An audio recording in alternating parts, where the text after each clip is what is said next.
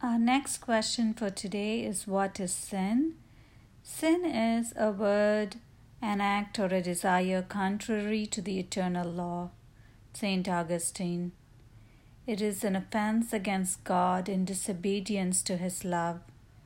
It wounds human nature and injures human solidarity. Christ in His Passion fully revealed the seriousness of sin and overcame it with His mercy. My reflection for this question will be at the end of the segment for question 393.